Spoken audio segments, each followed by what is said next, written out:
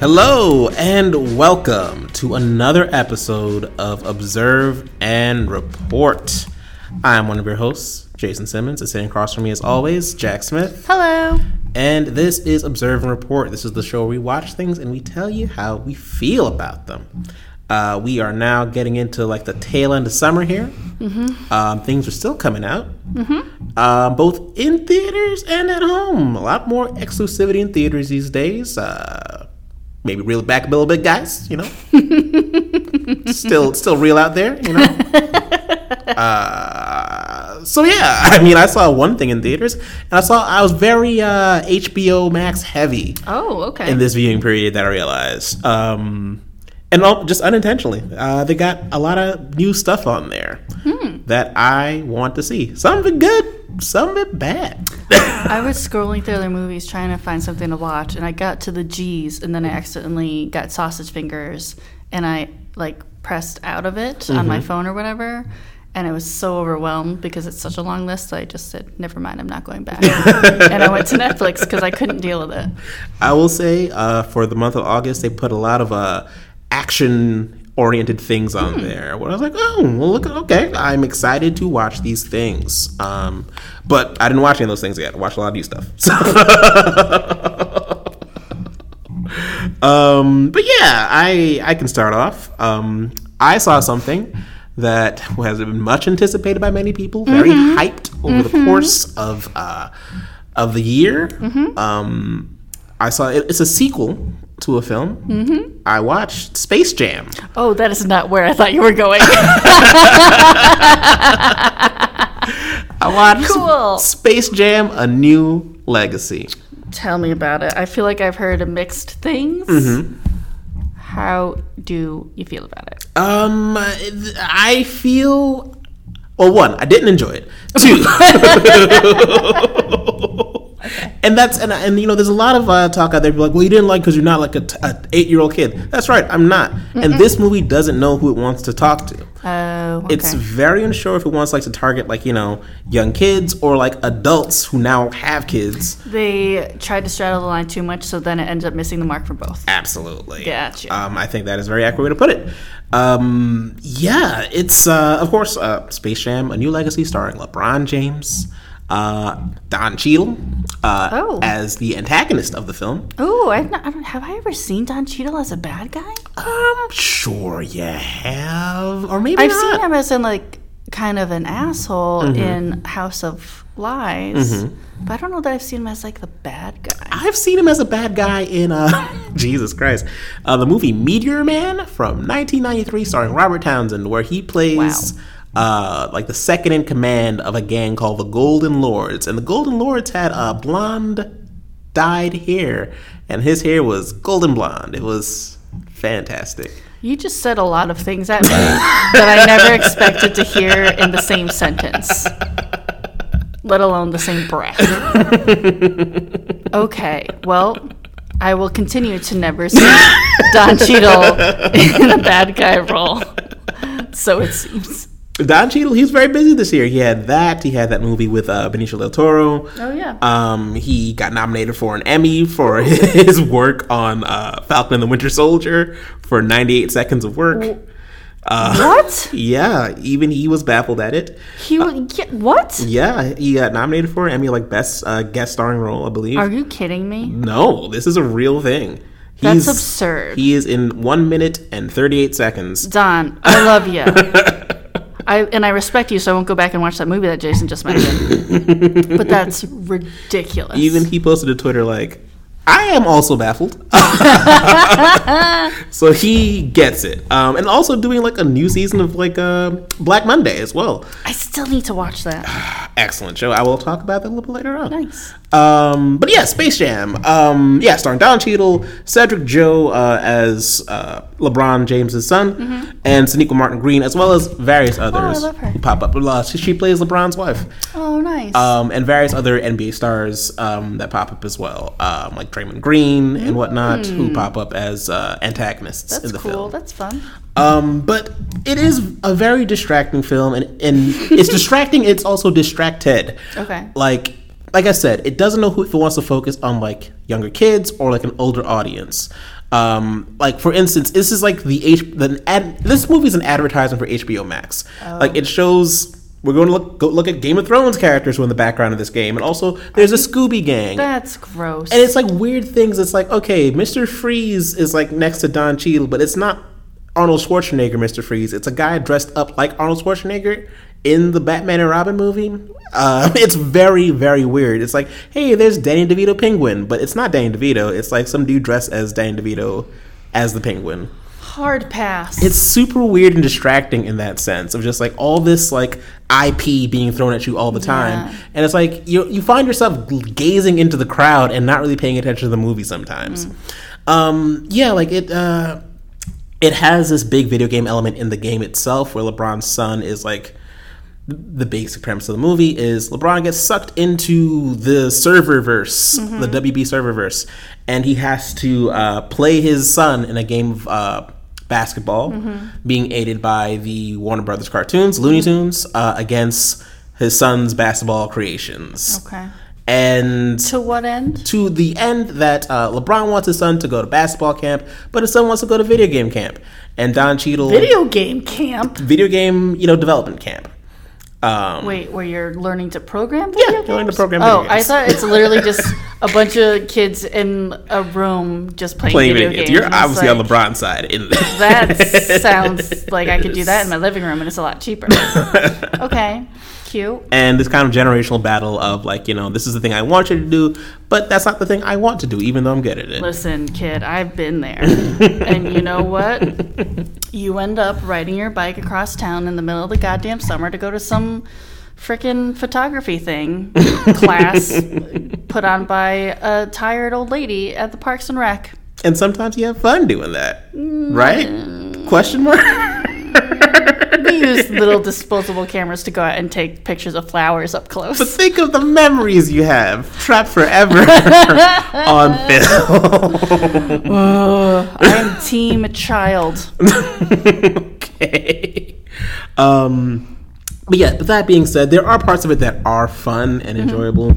The portions where LeBron is animated, it's like, I wish this was the movie. Like, the animated man, like the classic Warner Brothers cartoon style. Fun. And it's like he's there hanging out with all the Looney Tunes. It's like, this works. Like, I like how this feels. Like, the voice acting is fine. Like, there are consistent jokes when that's happening.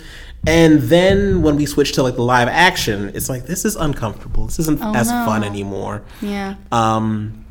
When there are some funny jokes throughout. They're not consistent, but they're there. There's a cameo by Michael Jordan, but not the Michael Jordan you think. Michael B? Michael B. It is actually the funniest scene. I don't know which one I want to see more. I got excited for Michael Jordan, but then, oof. Okay. Spoilers, I guess, if you're trying to watch Never Space gonna Jam. Watch this movie, yeah. But the best part of the movie for me was at halftime. They're down at the half, of course. The Looney Tunes and LeBron. And at halftime, Sylvester comes back like, guys, I got him. All right. Michael Jordan. And they start playing like the entrance music, like of the Bulls, and you see the Jordans on the feet, and it's like they pan up, and it's like Michael B. Jordan like eating popcorn, just like, hey guys, you guys do a great job out there. This cat came and got me. I just in the crowd. I love it. But anyway, guys, clear eyes, full hearts, can't lose. All right, go out there and get. Oh, that's fun. It was rather enjoyable. I think the only reason that happened was because Ryan Coogler's brother is a writer on the movie. No way. And of course, Coogler and Jordan are very close friends. So I think that's how that worked. That's hilarious. I could see Michael B. Jordan seems like a good sport. I feel like he'd do that absolutely. Anyways. Yeah, I think he would do that anyways. It's the only reason the B is in Michael B. Jordan's name. Because Michael Jordan got a SAG card for being in Space Jam. Oh my God, that's amazing. Yeah. Yes. But otherwise, yeah, watch it with your kids if you got kids, I guess. But otherwise, totally a skippable event. I kind of would like to see it just because I haven't watched Looney Tunes in a very long time, and I enjoyed it as a kid. It's always such an interesting thing with the Looney Tunes. It's like every 10 years they're rolling back out of just like, they're relevant, right? And it's like, are they? They're enjoyable, but they're never put in a package where they kind of get to shine on their own. They had an animated series from about like 5 or 6 years ago, which was like putting them in contemporary situations. Oh. But it didn't last very long. It lasted about like a season or so. Yeah, that's about it. Did you enjoy the first Space Jam movie? I mean, every kid enjoyed the first Space Jam movie. When you look at it with adult eyes, it's like, this is very thin as far as the plot or as far as like, the quality of this movie. But it was a spectacle. It was like, I'm stoked for it. Yeah, like, Music okay. was great. Like, the biggest sports icon of all time is like in this movie with like, beloved cartoon characters. I'm 9. Being silly. Yeah, being silly, having fun, like, and also an amazing soundtrack. And like a combo of animation and live action that we hadn't seen since Roger Rabbit. Yeah. And Roger Rabbit was a little too adult for me, and it scared me. That's fair. So, because they run over a man, Jason, and he gets flattened. The whole movie's about a murder that happened. It really bothered me when I was little.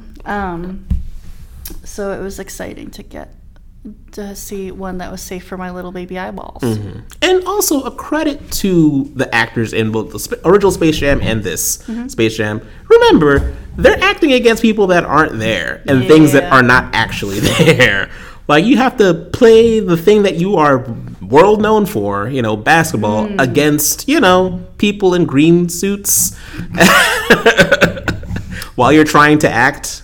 How was LeBron? He was fine. Yeah. Not his best acting work. But again, as I noted, like, there are tons of challenges to working in that environment if you've never worked in that environment before. Fair. So I think that he was fine. If you like LeBron, you'll like this. If you don't like LeBron, you'll find another thing to hate about him. And I like LeBron, so I have no real issue with him. Cool. But yeah, that was Space Jam. I thought you were going to bring up Suicide Squad. And I was like, and then you pulled a left turn on me. You really got me, Jason.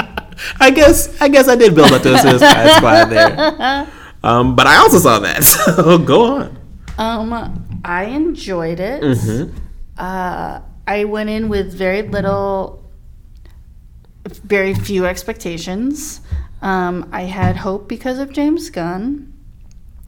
And big ol' spoiler alert for the Suicide Squad. Skip ahead a couple minutes. He pulled a fast one, Jason. In what way? Because the people, I didn't research stuff on the internet before watching it, and like the poster and people doing press are all like Flula Borg and Pete Davidson and blah blah blah. But those ain't the main characters, Jason. Not at all. So that was a fun twist that I didn't know about. Again, Pete Davidson seems like a perfectly fine human being. Sure. I don't know the guy. He's been through a lot. He's young. You know what? Go forth and Godspeed, young man. But seeing him get shot in the face was oddly satisfying. I feel like they were banking on like people's opinions of him sometimes. But I think for me what was interesting, like you saw that as like a swerve, like, Yeah, because I didn't know anything of it. I try not to. These days, because they're always putting out trailers and people write about stuff before it comes out. So I will watch whatever the first trailer is. I will watch a trailer for a movie, and then I won't watch the other trailers. I won't read about it. I don't delve into it at all. So it's a pretty new and surprising experience for me. So it was and I don't know anything about the comics or anything. So it was a big old swerve. Okay. I was like, oh shit. Okay, here we go. Like for me, just from the name of the movie, it's like, you guys fulfill the suicide part of this. Like, people are going to get popped off in this movie. Jason, it never occurred to me. Like, for me, it was a pleasant surprise. Like, well, there still can be surprises in movies. I enjoyed it in that it was unexpected. And I think it can be difficult to surprise people these days. So that was great. It was funny. It was fun. I find Margot Robbie to be delightful. I liked her dress very much. It was very enjoyable. Yeah, I thought it was a lot of fun. It was fun. I thought like it had a fun to it that the first movie did not, for sure. Agreed. The tone was entirely different. Yeah. The tone of the first one was just like, very dour and like a little all over the place sometimes. Like, yeah. it would whiplash from like funny to just like, why is this unnecessarily to like Batman level sadness? Yeah. Like, why is this like so graphic and grim all of a sudden? Yeah. Well, this is like just kind of a gory action comedy. Yeah.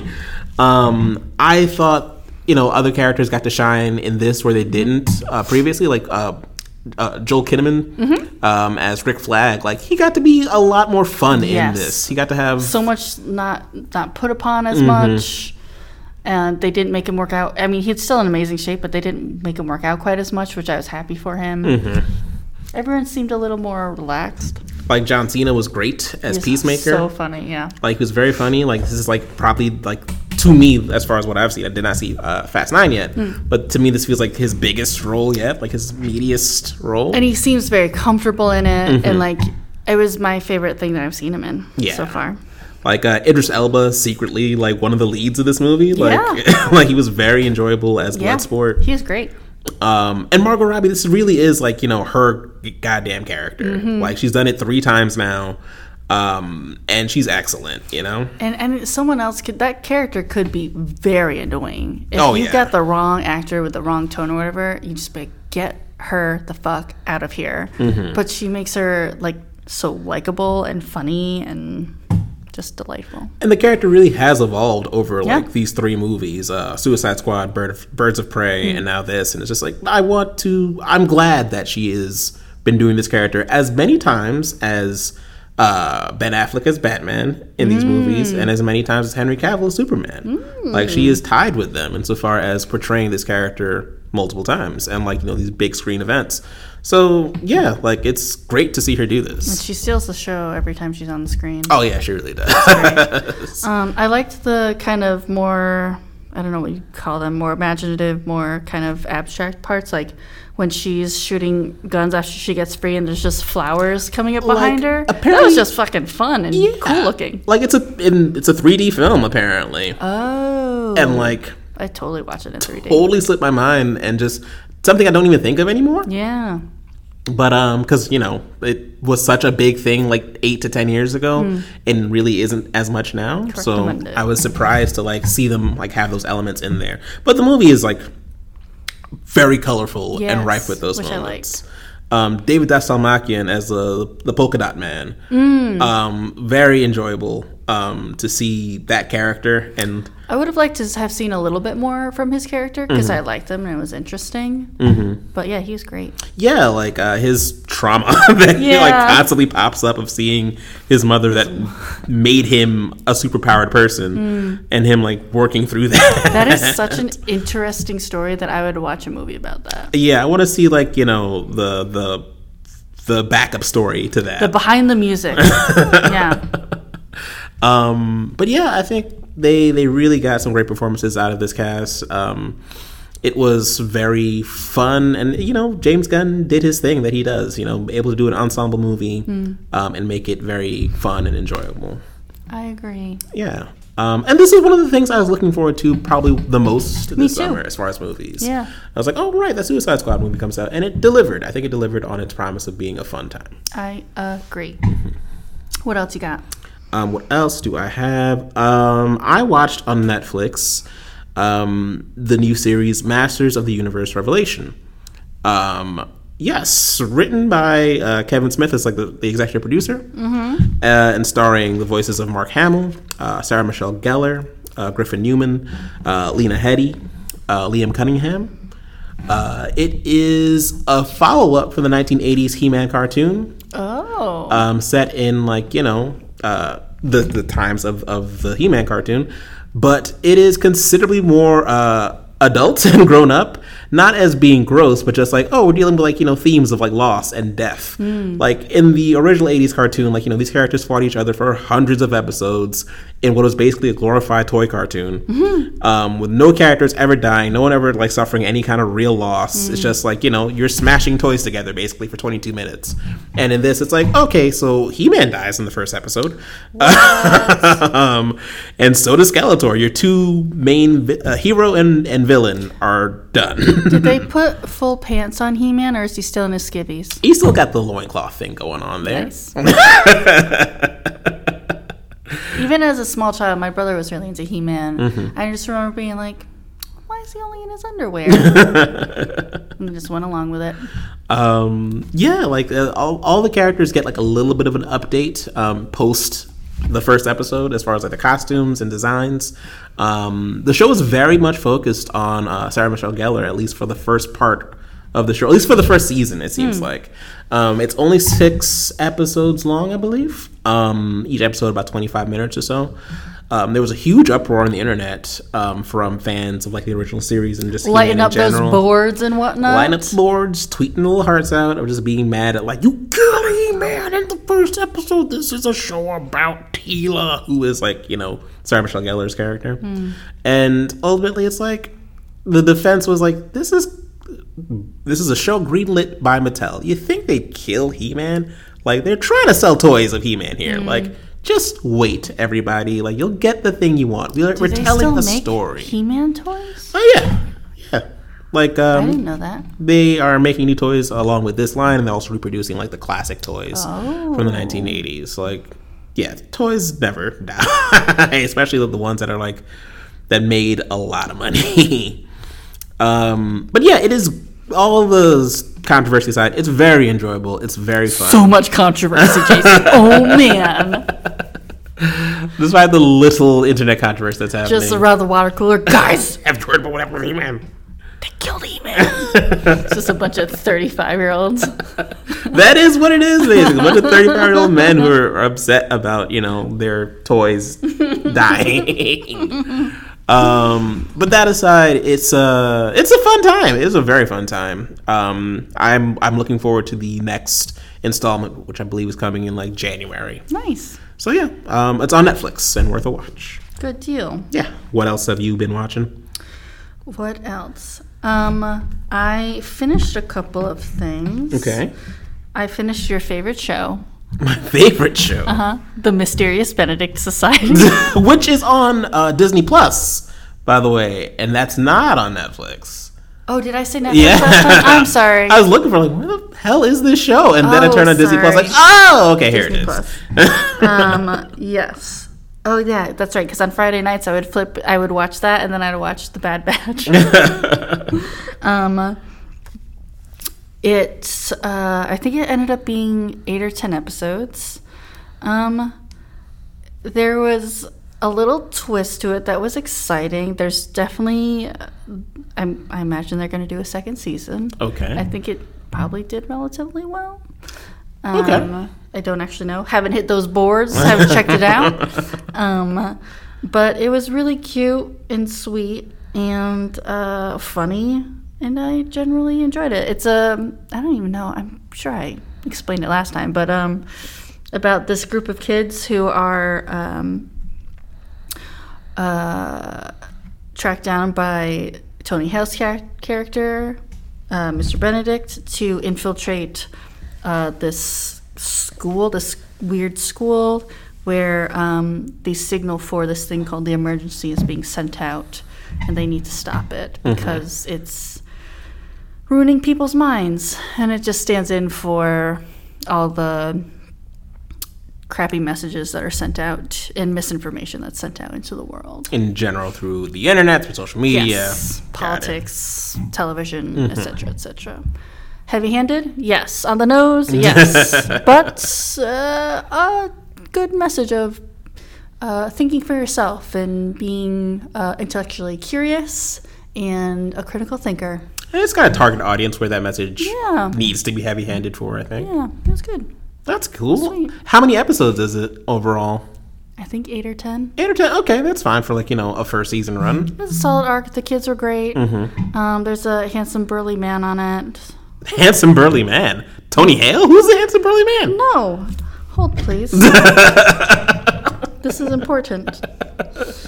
I was like, I would not define Tony Hale as burly at all. He's not. This other character is. His name is Ryan Hurst. Okay. And he is a big, burly guy. He's like 6 feet tall, and they dress him like yeah. They dress him like the Brawny Man. I'm really into it. He is absolutely the Brawny Man. He is on. He was on Sons of Anarchy as one of the most beloved characters on that show. Well, he's beloved to me also, Jason, because he also very much cares about the kids. I'm a little bit in love with him. No, that's sweet. I do like that actor a lot. I haven't seen him in much since Sons of Anarchy, so I'm cool with it. It's cool that he's in something like this. His character has amnesia and can't remember really his backstory. Do we find out, Jason? Yes, we know. I was gonna say I thought this was like a cliffhanger into like the next season or something like that. There's not a cliffhanger, but not everything is wrapped up, so they can easily slip into the next season. Okay, something about this feels like this is a family-friendly... yeah, totally. Gosh, what the hell is the name of the show on Netflix? Why can't I remember it? Umbrella Academy is what it feels like. Yes. Okay. I could see that. There's not really superpowers, but it's people working together. It's people making their own families, kind of, and it's very sweet. And not dysfunctional. And... correct. Oh, I mean, there's got to be some discord for something to progress, right? But there's some adventure.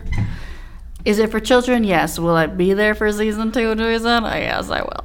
Yeah, that's totally Can't fine. wait. Okay. I will check out an episode. It's Something cute. wrong with checking out an episode. Yeah. And it's very colorful. It's fun. I watched a show that is the total opposite of that. I watched a reality show, which is something that I usually don't do. Ooh, yeah, no. A reality show called F-Boy Island. Jason. On HBO Max. This is not what I expected from you, my friend. I'm always changing it up, all right? Always flipping tables, all right? Kicking out the back doors of vans and jumping out of them, all right? Real wild card energy I'm throwing out here. You're a television vigilante. I'm doing the things to keep you safe out here, all right? And I watched F-Boy Island, and I enjoyed it, all right? It is fun trash TV. Okay. It wears it on its sleeve. It knows exactly what it is. It's from one of the creators of The Bachelor, of course. Boy. Okay. The basic premise is 3 hot single ladies choosing from 24 men. Some of them are nice guys. Some of them are F-boys. And they have to suss out who's an F-boy, who's a nice guy, who am I going to date? All right? The F-boys, they're in it to win $100,000. All right? And the good guys, they're just in it for a relationship. All right? Boo. And let me tell you, do the rules change all the time? Yes. Are the rules not clear? Yes. Cool. They are not clear. I'd be like, step aside, other 2 ladies. I'm just going to have to sleep with all of them to figure it out. That could happen, all right? There's nothing against that happening. This is science. Everything Step aside. keeps changing. I will take this hit for science. The host of the show is Nikki Glazer. Oh, ugh. I'm not a fan. I knew you'd feel that way. Sorry. How is she as a host, though? She's fun as a host. Oh, nice. She's fun as a host. Okay. Yeah, like she's peppering in jokes where she needs to, and just like kind of helping to move things along. She seems like a totally fine person. I'm just not into her comedy. So, but I could see liking her as a host. This show is like right up her alley. Totally. Like, totally like her style and energy. Yeah. But yeah, like it's so things that happen on the show. Let's say at the end of each episode, they have to send like, someone away. And when they send someone away, they determine like the person has to reveal what they were. Like, oh, so what were you? Oh, I was a good guy. And they get to go to the good guy house where they get to hang out and make drinks all day and just hang with their bros. And hang with the bros and the other good guys. Sweet boys. With other sweet boys. Oh. And if they were to discover that they were an F-boy and they get like kicked off the show, they go to a place called Limbro. They go to the dump. It is basically a fort on the sand with like one bed. But like weights made out of like coconuts. And the first guy that goes there, I just want to see a show of him. Like it is hilarious. Like he finds a vest, like a fishing vest. Like he makes like a head tie out of like his t-shirt, and it just feels like he's having the best time. Like this is kind of great. Like, oh man, I had a bed and a fort. You know what? I came here to bang a lady, but I think I found myself. You went through a real journey. and there's other wrong boys. With F-boys if they know who they are and they're not leading anyone astray. Yeah, and like when the other guys show up, he's like, "Oh boy, new friends. Okay, so these are my weights. This is my bed. I made a pillow out of hay." It's very fun to see him like light up. That's hilarious. And they situated the nice boy house across from the Limbro fort so that the nice boys can look down on them and sip drinks while the boys in Limbro are just like, "We have some? No." So it is trashy, absolutely, and enjoyable. It's a lot of fun. I have questions. Okay. What are they 20-somethings, I'm assuming? Absolutely. So the age range, I believe, is 22 to 37. Oh, wow. That's quite a range. Yeah. How old are the ladies? The ladies are all in their mid-20s. Okay. Where are they actually? I presume they're not actually on an island. So they are an island. They filmed this on Grand Cayman in March of 2021 of this year. Oh. Yeah. That seems irresponsible. I was reading up on this. I did the research. Apparently, they made everyone come and test and quarantine 2 weeks beforehand before being allowed to participate on the show. Interesting. You said there's how many guys? 24 guys. That's a lot. The ratio is crazy. Are we pretty diverse between both the ladies and the men? It's pretty diverse. Yeah, like the racial makeup is quite diverse, I would say. Okay, nice. And I feel that's intentional. But because there's so many guys, you don't get to know some of the guys. It's just like, oh, that guy just was here and gone. Like, oh, I don't know what his personality was like. He seemed nice. Like, oh, F-boy surprising, but okay. Like, it's because there's so many guys, the first like 3 or 4 episodes just feels like I don't know who any of these dudes are that are getting kicked off. But of course, the cream rises to the top. How many episodes were there? It is still ongoing. Oh. The last 4, there'll be 12 episodes overall. So they're getting rid of a couple guys each episode. Oh yeah, they're not gonna, and because the rules change at the drop of a hat, or as Nikki Glazer feels. Sometimes it'll be like, this episode, 6 people are leaving. This episode, no one leaves, but you have to reveal your status. Like, well, okay. Interesting. Yeah. So are there challenges? Like, how are we deciding things? There are no challenges. So, like, there are just events. So it's like you guys have to do a photo shoot with your the girl that you're choosing to date. So of the 3 girls, like the 24 guys, they have to like kind of angle themselves. Generally, it seems relatively monogamous in the sense that they're not trying. One guy isn't trying to like go after 2 girls. It's just like, no, this is the girl I'm going after. Okay. It seems like you can absolutely do that if you wanted to, but it just seems very much that the show shook out that the guys are interested in just generally one girl. Gotcha. They have to take time to do dates and whatnot, but a guy can interrupt a date at any time he chooses. Oh, shit. So that, shakes things up a bit. Okay. There was one episode where the girls had to make a group dance with like 4 or 5 guys that they're choosing. Weird. Okay. F-boys are being like just sussed out by just slip-ups that they make. One guy said like, oh yeah, so this girl is dating back home. You have a girlfriend back home? And they like made him do a Zoom call and made her just be like, so are you guys dating? Like, no, we're not dating. And it made it seem like they're in this together for the money. Oh. It's a dumb, weird soap opera. Sounds like they are just freestyling out here. Like, it's the rules are loose, to say the least. Okay. So they're just like doing activities. They're doing activities. It's not so much like, you have to like do a race or like, do some weird Rube Goldberg machine to like progress. So there are 3 ladies. Mm-hmm. So presumably they're each trying to find a boyfriend? Yes, a boyfriend or a partner or a relationship.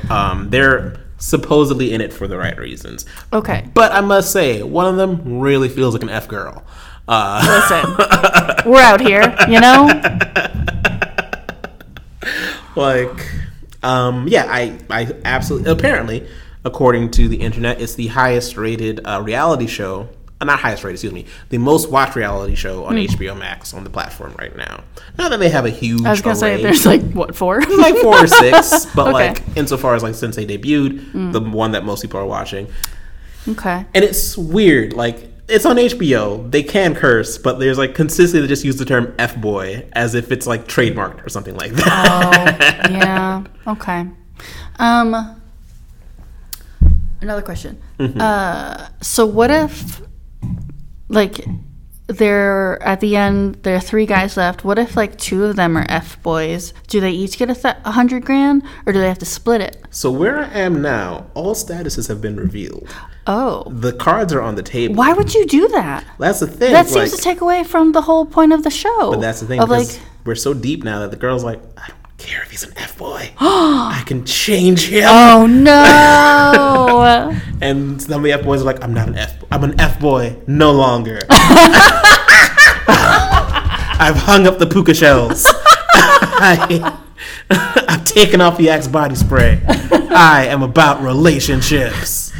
Sadly, the tribal tattoo remains, but I'll cover it up with sleeves. I now wear sleeves.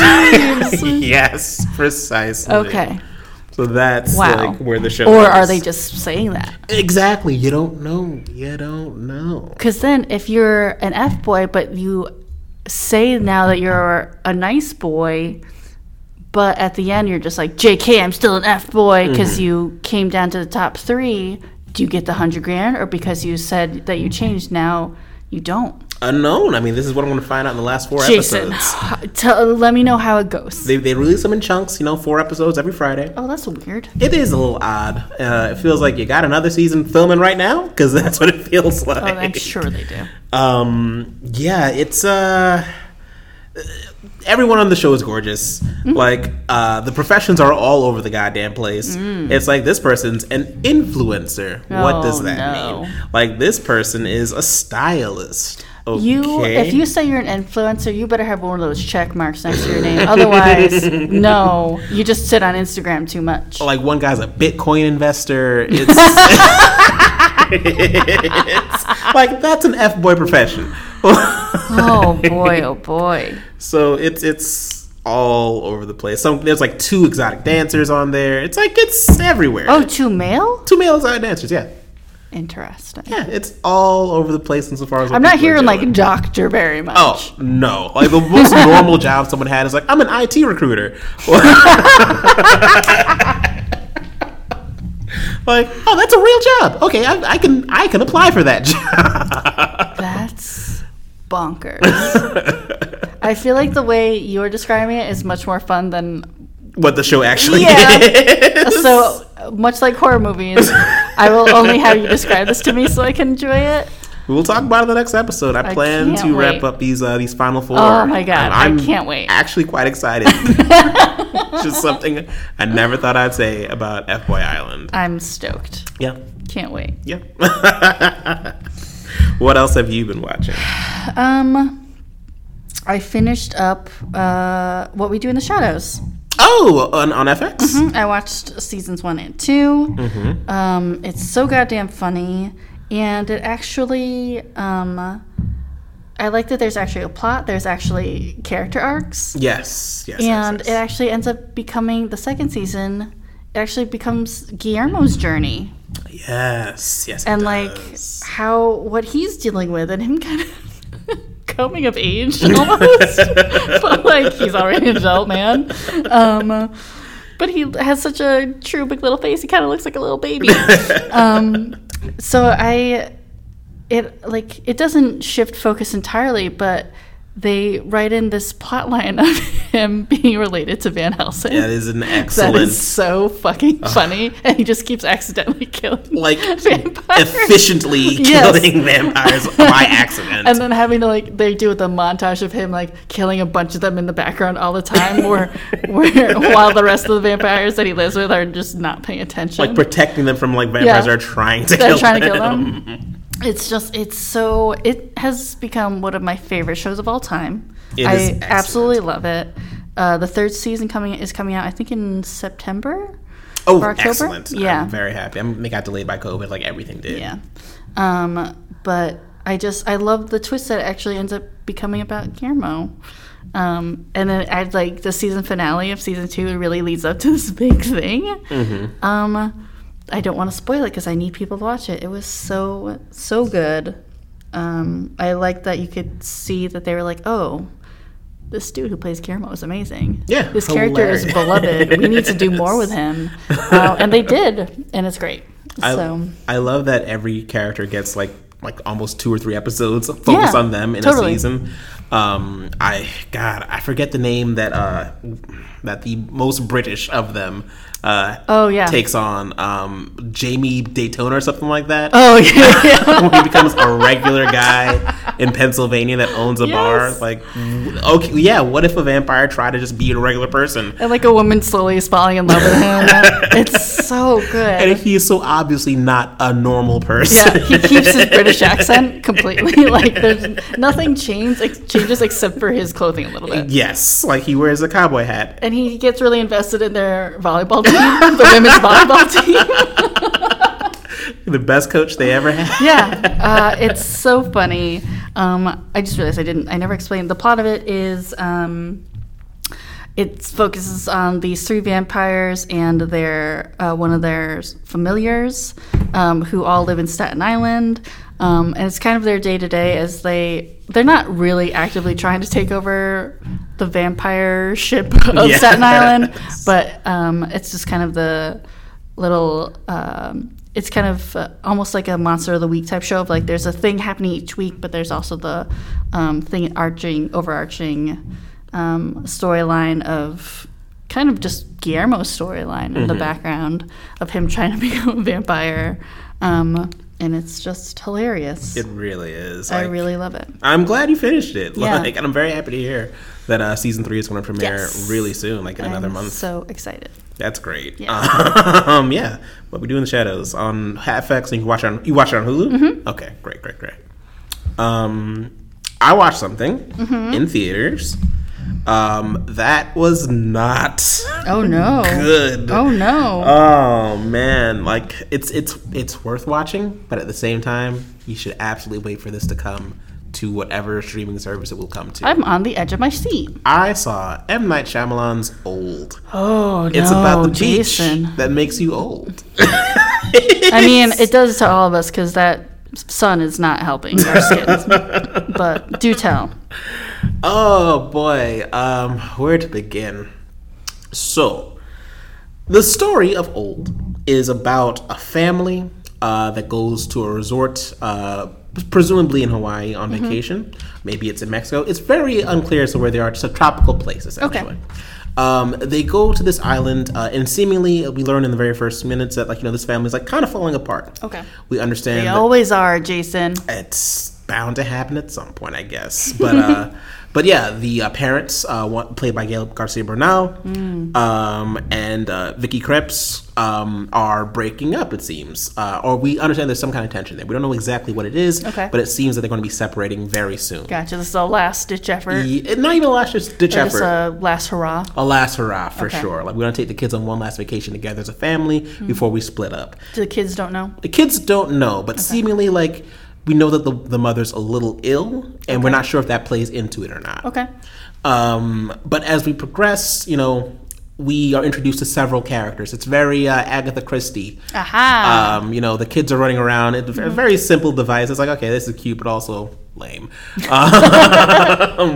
Where the son of Gael Garcia Bernal and a boy that's at the hotel that is the son of the hotel manager or the nephew of the hotel manager. They're running around. The little boys are both 6 years old. Cute. Just asking what's your profession? What do you do? Oh, well, I'm a police officer and I work in this place. Okay, cool. My name is Gabriel and I'm 6. And they run around to the next person. What do you do? Oh, I'm a therapist. That's so annoying. Real, lame. It's establishing what people do so that it can create conflict or resolution. Don't use these children for your exposition. It is a lame exposition tool that happens.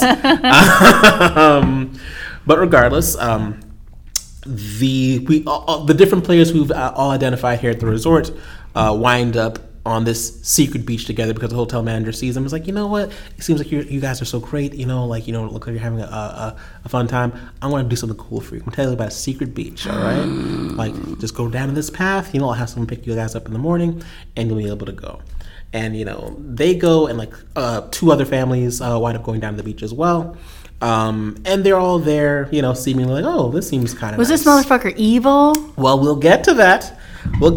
And up shows on the beach is... I'm just going to make you tell me the whole movie right now. I hope you realize that. Listener, buckle in, because I want the whole thing. So they go down to the beach, and there's a man seemingly there, like, just sullen, alone. Mm-hmm. And the daughter looks at this man and tells her dad, like, oh my God, his name is Midsize Sedan. What? He's a rapper in this movie, this man. And the rapper name they chose for him was Midsize Sedan. This is terrible writing and a terrible thing to name a character. Like, of all the names you could have chosen.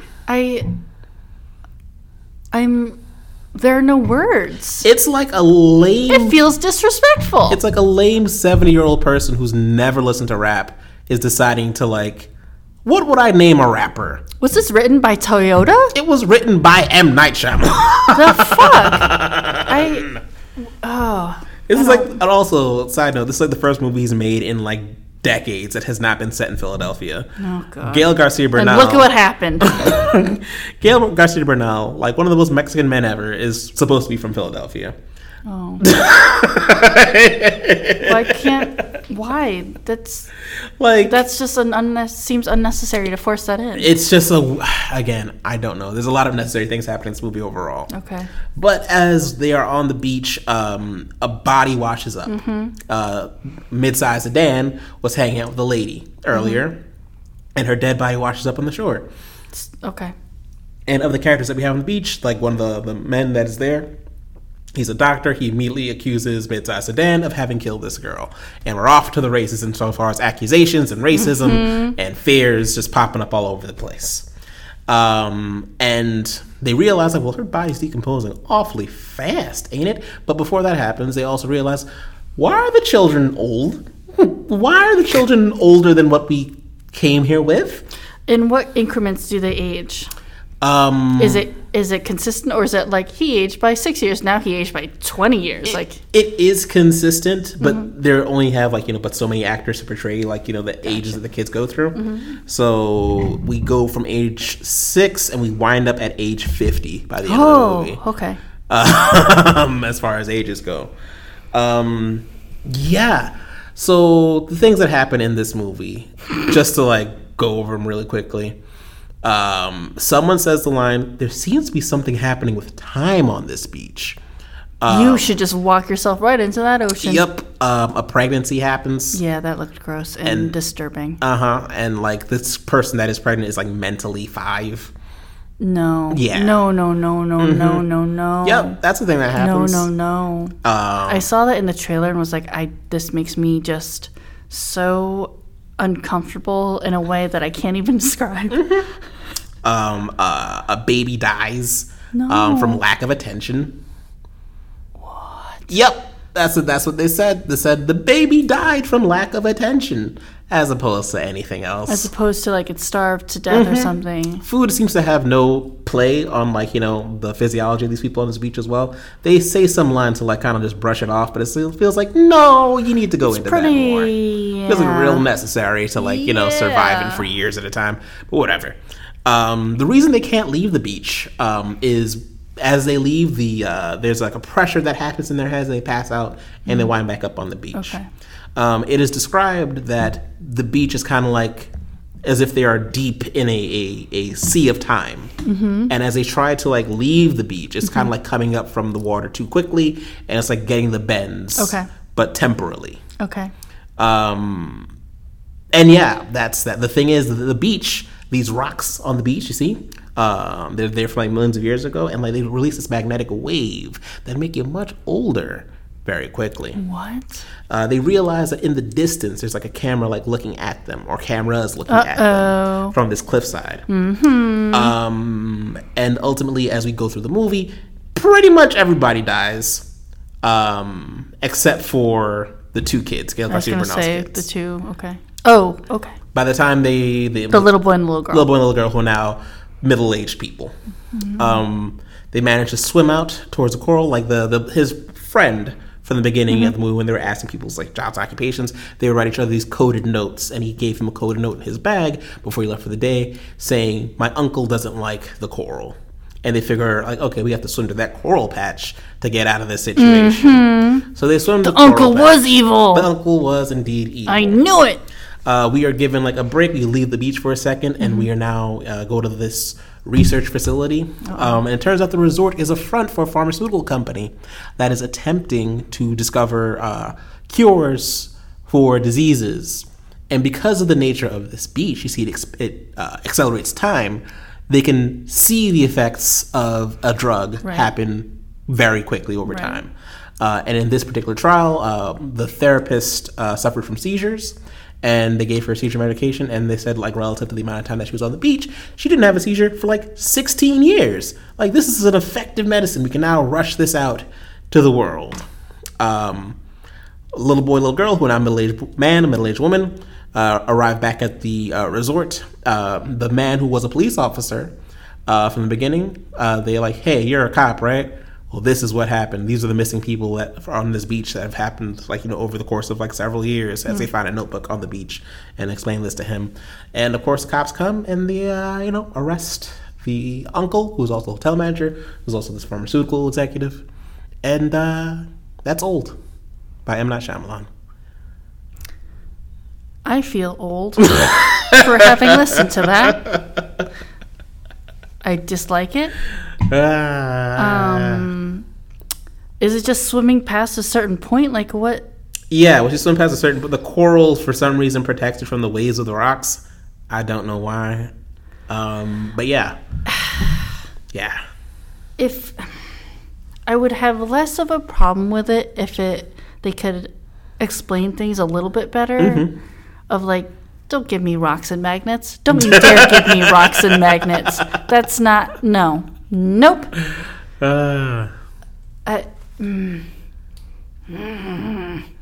Like, at its core, what this movie is really about is a family experiencing growth and change. Like, and how that can affect, a family unit. And honestly, it should have just been about that. It's like this movie should have been set in like space or like dealing with like time dilation or something like that, as opposed to like the beach rocks make you old. Like, yeah, it would make more sense. Yeah, to shoot them into space because of the whole time. Yeah. Like, and just them dealing with like aging and growing older, and just like the difficulties that brings.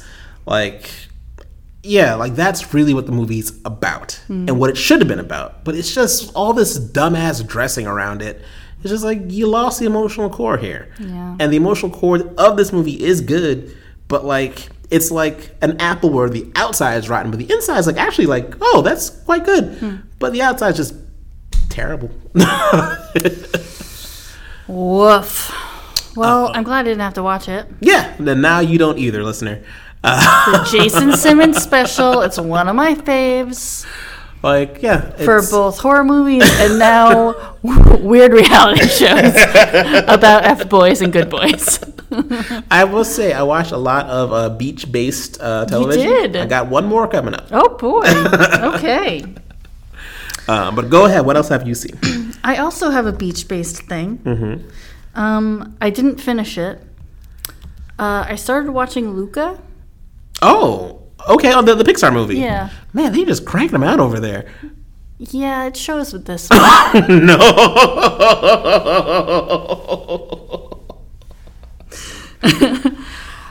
I didn't finish it because I found it boring. Oh, no. I know. Who are the voices and what is the premise? One of the voices, our guy, Jacob Tremblay. Oh, no! Bringing that big Tremblay energy. I thought it would be an Italian kid. But he does a perfectly fine job. Okay. And is it set in Italy? Where is it set? Oh, okay.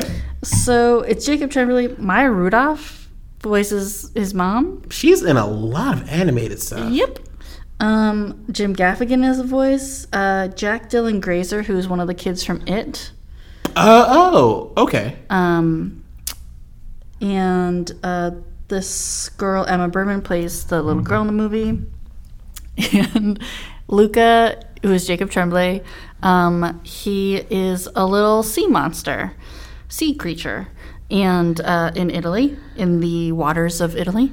And he discovers one day that because there's this other boy who's also a sea monster who then goes up to the shore, up to the beach, and he's like, yo, we're not supposed to go up on this beach. But when he goes up there, he turns into a human. Huh.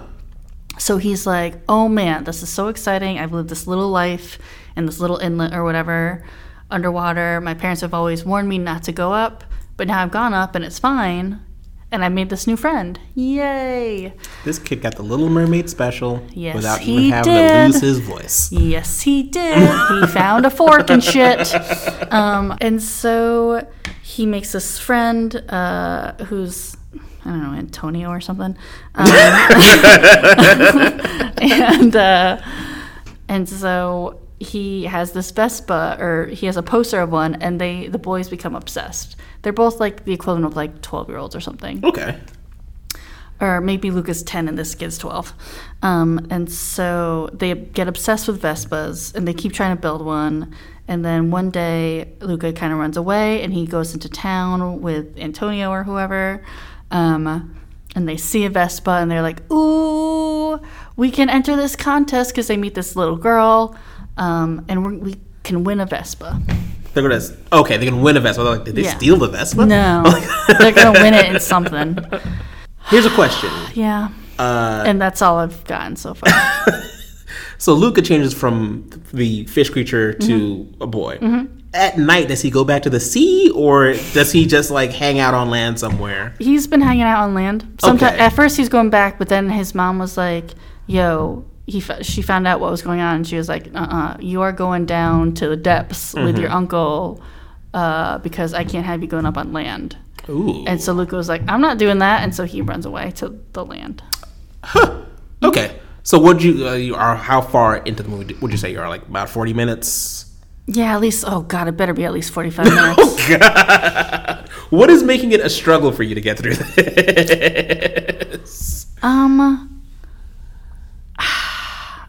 You know I love water, so I should be all about this. You do love water movies. But maybe it's because he's trying to escape it, and I love it so much. Why would you try to do that? Respect your home and where you're from. From a good place. I guess it's just like most Pixar movies, like the stakes are so much higher. Like the most recent ones, you know, Coco, like he's literally traversing death. Yeah. And same with Soul. Yes. And like they're very big ideas, and they're very thoughtful and thought-provoking, and the way they show them is great and very creative. Whereas this one, I'm just like, oh, you just don't like being in a small little world, and now you want a Vespa. Like these are the stakes that we're talking about now. Maybe it's the same way I think I'm the only person who didn't like Inside Out. Because that does the thing you were saying of like taking this big concept and like making it this relatable thing. Yes, but the stakes are this girl had to move. Boo-hoo. You had to move. That is not like, what? And I was so annoyed that she's like running away from home because she had to move. And so I just don't find it looks beautiful. Everyone's doing a good job. I just don't feel as inspired by it. It's just kind of like,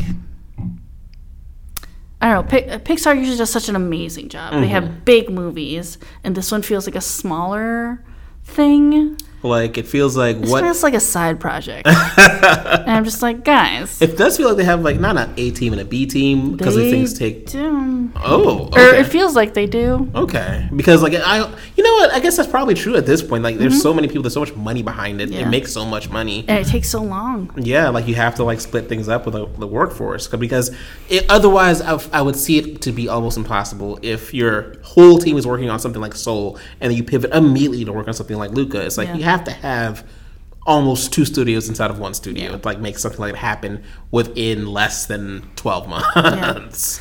And the girl character is very cute and fun, and her father is a fisherman, and that is Luca's greatest fear because people are afraid. In the town, people are generally like, ooh, I see sea monsters, and like if we see them, gotta kill them.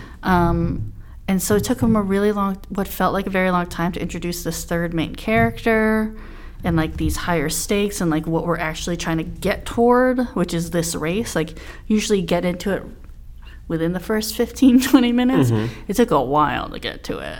I've heard someone compare this movie to like Y Tu Mamá También.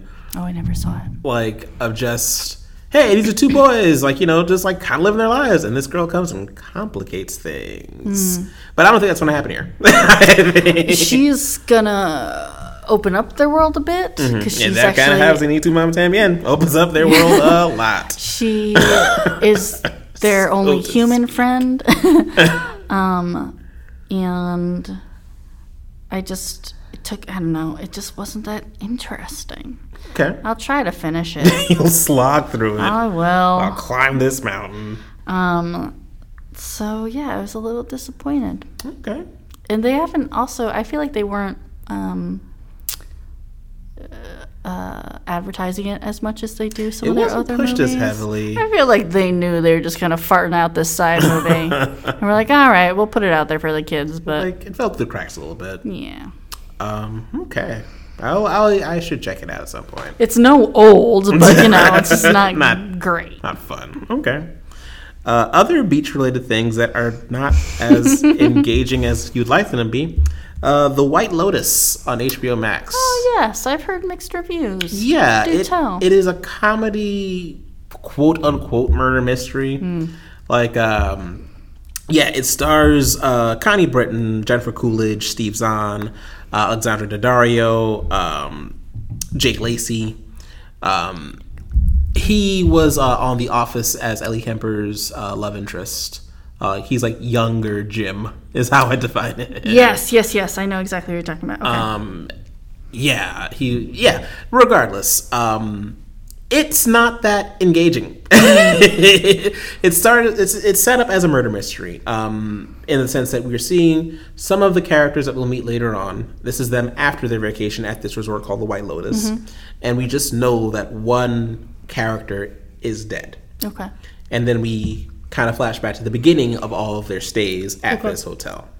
And at first you think like, ooh, this is going to be some kind of creepy Agatha Christie, Poirot type of thing going on. Yeah. But it's not. It's kind of just people being shitty to each other. Oh, no. Like, that's what I was afraid of a little bit. There are too many like snarky characters. Yeah. Okay. And it just feels like, what? Is your personality just mean? Like, no. And there's like a couple characters that you glom onto which are like, this son that's kind of being dragged along with like the rest of his family on this like family vacation. But like he's like just addicted to screens and like, you know, video games and all that stuff. But he kind of like discovers like, oh yeah, I guess nature's kind of cool. Like he's kind of forced into it by his family being mean to him. It's like, oh no, it's like his sister and her friend like forced him out of like, you know, the room that he has to sleep in. What? And he's like, I'm going to just sleep on the beach. And he discovers like, yo, sunsets are beautiful. That's like, horrible. I think I want to learn how to canoe. Like his kind of like a friction with the family like leads to like his world opening self-discovery up a there. Yeah. Okay.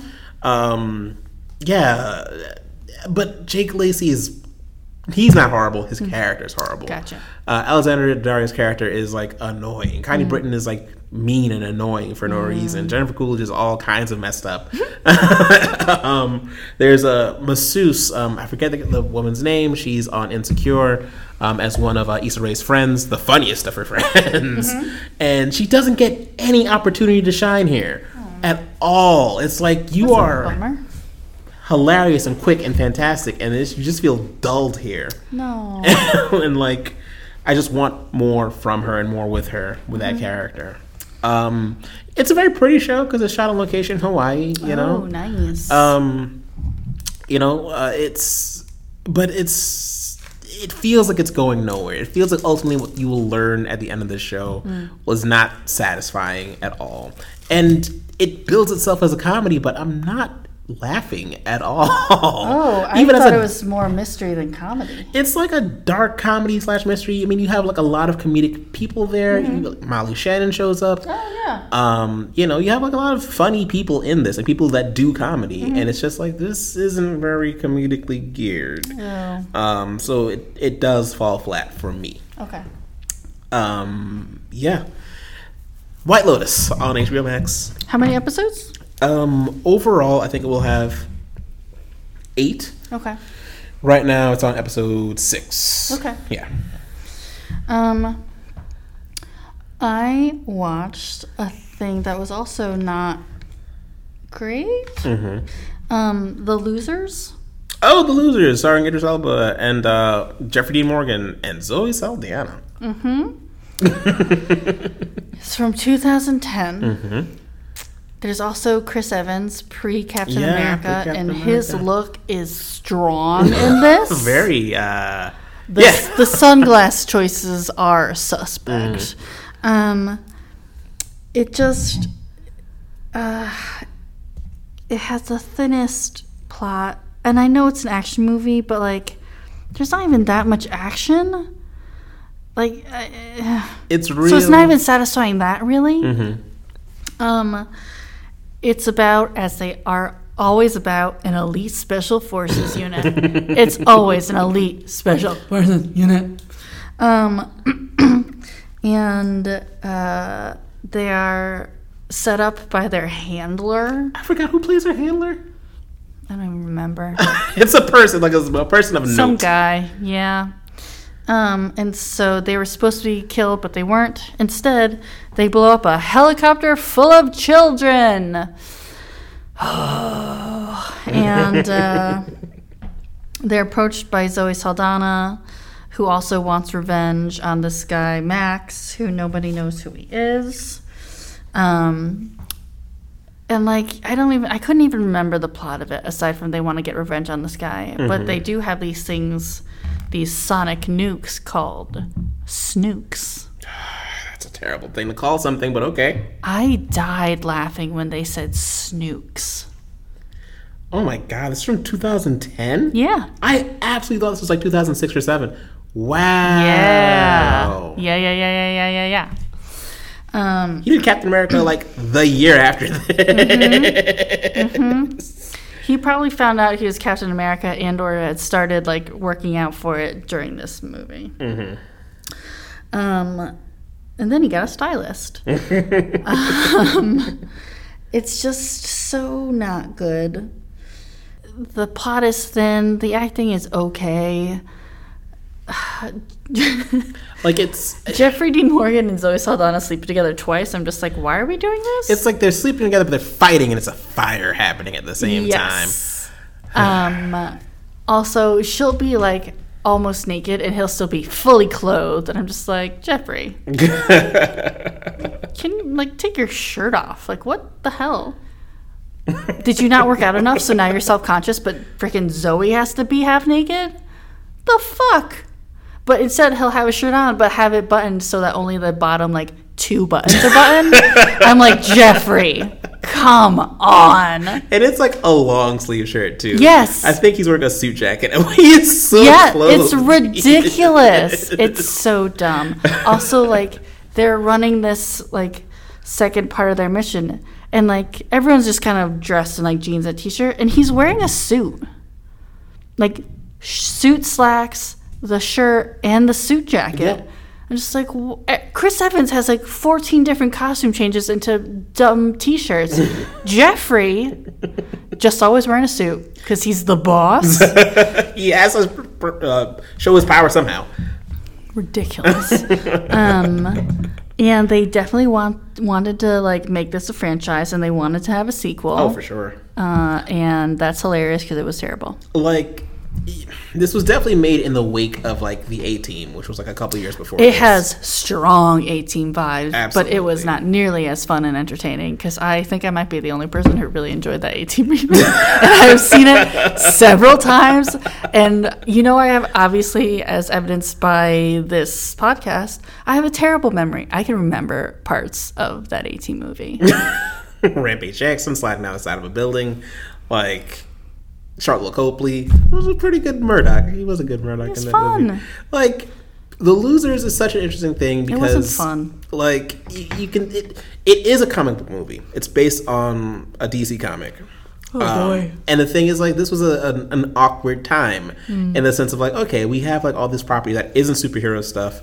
Like, maybe we should do some stuff with it. And they took a foray and, like, did this. And I don't know how successful this was. I don't think it bombed, but it didn't do good as well as they wanted to. And it did not make enough money to warrant a sequel. The chemistry is not really there. One character, they shoot him in both his legs for seemingly no reason. Like, why did you have to do this to this character? This is dumb. I just remember there was, like, a big fight at a shipping container dock. Yep. That's where he gets shot in both his legs. Does anyone else get hurt? Not really. Why you gotta do this? Like, it was at a time where a lot of these, like, mercenaries done wrong. Like, I mean, they movies. still love those movies. Like, they love those movies. I'm sure they're fun to make. If you're an actor on there, you get to run around and work out and explosions learn and weird skills and kick ass. But like, they are not good. And at least usually the action is better. The action in this isn't even good. Like, yeah, this was a weird time for, I feel like 3 or 4 years in, like, the early 2000s, like the late aughts into the early, like, 2010s, where you just had this movie every summer. And this was 2010's version of this movie. Not good. And then, like, the next year you'd have something else that, like, was just super mediocre. Like, yeah, I don't have any strong feelings against this movie. I know I've seen it, like, maybe once or twice. So no, probably like 2 or 3 times. It was like on. I'm like, okay, I'll watch this. But yeah, it's absolutely disposable, absolutely forgettable. Disposable is the perfect way to describe it. It is the Kodak camera of movies. Oh, God. The only other thing I watched was a documentary series on Netflix called This Is Pop. Very enjoyable series. I liked it a Never even whole heard of it. bunch. Yeah, it's a each episode is about 30 minutes. It's on Netflix. And they focus on, like, a different person or, like, genre of music. Like, the first episode's, like, all about Boys to Men. And it's like, oh, we're going to do, like, a 30-minute, like, in-depth, like, you know, documentary on Boys to Men, like, the rise, like, and kind of just, like, plateauing of them. And just describing, like, you know, their history, where they came from, and just, like, what happened, like, because they were everywhere. And, like, they were, you know, super popular. And, like, I had their CD. Had tons of #1 hits. Yeah. And then they're like, yeah, then white boy bands came along. Yeah, they did. And they ruined it. Like, they kind of did what we did, and, like, we weren't so unique anymore. And they didn't have to worry about crossover appeal. Like, they were already there. Like, they didn't have to, like, play to a white audience. They already had white audiences. Gotcha. So it's like we kind of just became a little more not as relevant. Yeah. But they were saying things like, oh, yeah, we immediately then were able to transition to, like, oldies, like, faster than most people were able to, because, like, we always kind of had this older sensibility about us. Yeah, I was gonna say how old were they? Because I feel like the boy bands that came out at the time, they were most of the members would be young, and there'd be one like 40-year-old one. Kevin, I'm looking at you. From the Backstreet Boys. Or Joey Fatone from NSYNC. Yes. Like, how old were... Because I was a kid when they were big, so I had trouble gauging what their ages were at the time. How old were the guys in Boyz II Men? They were like 18, 19, okay, like when they first debuted. Gotcha. And yeah, like they were just like, we are singers. Like, we're not really dancers or anything like that. Like, we are, like, our whole thing is like 4-part harmony. And then, like, one of our guys left, and then we had to figure out 3-part harmony, Gotcha. which is like, well, that was hard. I just remember when I was little being like, oh, those are men. Like, boy bands, yes, but, like, in my head, they were men. They always had that kind of sensibility about them, like the way they dressed and like how they carried themselves and the kind of songs that they did, like these big ballads and whatnot. It just felt like, oh, this is what adults listen to. This is like the definition of like adult contemporary. Yeah. But then, like, the next episode they pivot and, like, we're gonna talk about T-Pain and auto-tune. And it's like, what? Like, please tell me about it. And they go like big into like, oh yeah, like so like the first like popular usage of autotune was probably like Cher's Believe. Do you believe life after love? That's right. And like just like going into like, okay, so then like for years people were wondering like, well, what is this thing exactly? Yeah. And just talking about like the rise and fall of T-Pain, and it's like I'm going to follow my own goddamn beat and do my own thing, and I don't care if people say like this is a gimmick, it's only gonna last for one thing. Like, time will show that that's not the case. But he talked about like people saying that like he ruined music. Oh, that's harsh. He talked about being on a plane with Usher, and like Usher just like he was like, Usher's my friend, and he said I ruined music for singers. Usher. Usher Raymond, how dare you? And he said like that put me in like a 4-year depression. Just like thinking about like did I mess this up? And he talks about like his famous Tiny Desk concert on NPR, like where it's like one of the first times people really heard him sing without the aid of like autotune. And he was like, people would think that I was happy after that. Like I wasn't. I was mad. They're like, what do you mean you don't think I could sing? Like now you think I could sing? Like that when I'm not using the autotune? Like you don't get that far by just like with a plug-in on like an audio mixer. He's like, no, like of course I can sing. He's like, if you look at me through the whole performance, like I'm super nervous, like like I'm very fidgeting, like I feel like unconfident, like because you see this little cubicle, but like behind that there are like 400 other desks. Oh yeah. But he's just like, it just felt like weird and awkward, but like the world figured out like, oh, T-Pain can really sing. He's like, yeah, of course, assholes.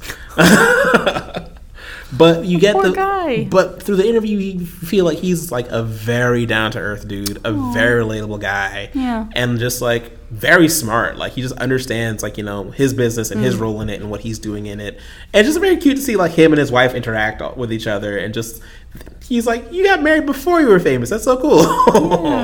And just it was to me my favorite episode. And then moving to topics like Britpop, and we're going to talk about festivals, like what's Coachella, what's Bonnaroo, how do these things start? We're going to get into like country music and like how that changed massively in the early 90s. And it's like really good short documentaries on various styles of music and various movements in music. So I'm looking forward to like season 2. One episode that's very interesting is just they talk about like why are all of like the most popular pop songs from the 90s to today written by Swedish people, and they just go into that. They are like the biggest boy band songs of the late 90s, or the biggest like Britney Spears songs of the time, like all written by like 20 Swedish dudes of like that all worked like the same like record producing studio. And it's just like, why do those songs sound the same? Like, you want it that way. What do you want that way? They never say. Like, tell me why. Like, we use a pretty simple English words and phrases because like it's catchy. Like you could easily understand it. Anyone can sing it if you have a grasp of English to some degree. Like, I'm just running through the lyrics of that song. Like, hit me baby one more time. It's like that sentence doesn't make sense if you listen to it. Like it's always bothered me. It's supposed to be hit me up baby one more time, but like musically it didn't work, and just like this phrase is fine. Like it was very interesting to see. Jason, I've wondered that for like 20 years now. And you'll find out the reason. I literally never knew, and was like, is this appropriate? Yeah, it's worth I never want to hear you say I want it that way. What does that mean? Nothing. Wow. That's fascinating. What is it called again? This Is Pop, and it's on Netflix. I believe really good. 8 episodes. Okay. Yeah. Like, you'll ambivalate from, like, being super invested to, like, oh, I'll just, like, do some dishes while this one's on. To, like, I'm invested again. What's this one about? Like, it's up and down, but all good overall. Nice. I have 2 more things. Okay. Real quick. I watched Odd Thomas. Oh, yeah. Yes, directed by Stephen Sommers. Sure. And featuring Anton Yelchin. Yeah. And Willem Dafoe, which I'm just like, Willem, did you just stumble into this them making this, and then you just stayed and put on a police uniform? I just want to say that you've been watching a lot of Stephen Sommers movies lately. You watched G.I. Joe, The Rise of Cobra. Oh, no. You've gotten into Odd Thomas. You're just going to go back to the whole Mummy catalog and just, it'll be okay. I almost started rewatching The Mummy. Then I was like, no. The summer of summers for you. Oh, wow. Okay, well. Anton Yelchin, Willem Dafoe, Addison Timlin, who plays Anton Yelchin's girlfriend, and friend of the show, Gugu Mbatha Raw. Gugu Mbatha Raw. Who, like, she has not aged since that movie. She really has. This was like, what, 8 years ago? 8, 10 I don't know, but she looks literally exactly the same. Forever 25. That's what working in the TVA does. That's true. She has power over time. Yeah. I liked this movie because usually, Anton Yelchin's character, whose name I can't even remember anymore. I think he's Thomas. Oh, it's Thomas. Oh my god. I just watched this a couple weeks ago. He can see ghosts, and he lives in this very small town. He lives a very simple life as a line cook at this diner. He has a girlfriend who they're like destined to be together, and they love each other very much, which was annoying. Like, I found their relationship annoying after a while. Like, it's too much. I was like, pull it back. But I liked that everyone in his direct sphere, with the exception of Gugu, like, they know that he can do this, they accept it, and they like support him. Whereas usually these movies, half the time it's them trying to convince the other people that they have this ability. Or he's seen like as an outcast, usually by like his circle of people. Yeah, this, like, he works with Willem Dafoe, who's the head of the police department, to like give him tips, and Willem Dafoe is like, okay, if there's any questions about how you knew this about this guy, tell him this. So they're all working together, which is so nice because I usually find that stuff stressful. So I'm glad we all are on the same page. And so he sees this guy and knows that something's going to happen because there are these evil little monster creatures that he can see that only pop up when something really violent and terrible is going to happen. And so it's him kind of figuring out. It's kind of a mystery, to be honest. Like, it ends up being a mystery film of like him trying to figure out what this crime is going to be before it happens. And it was fine.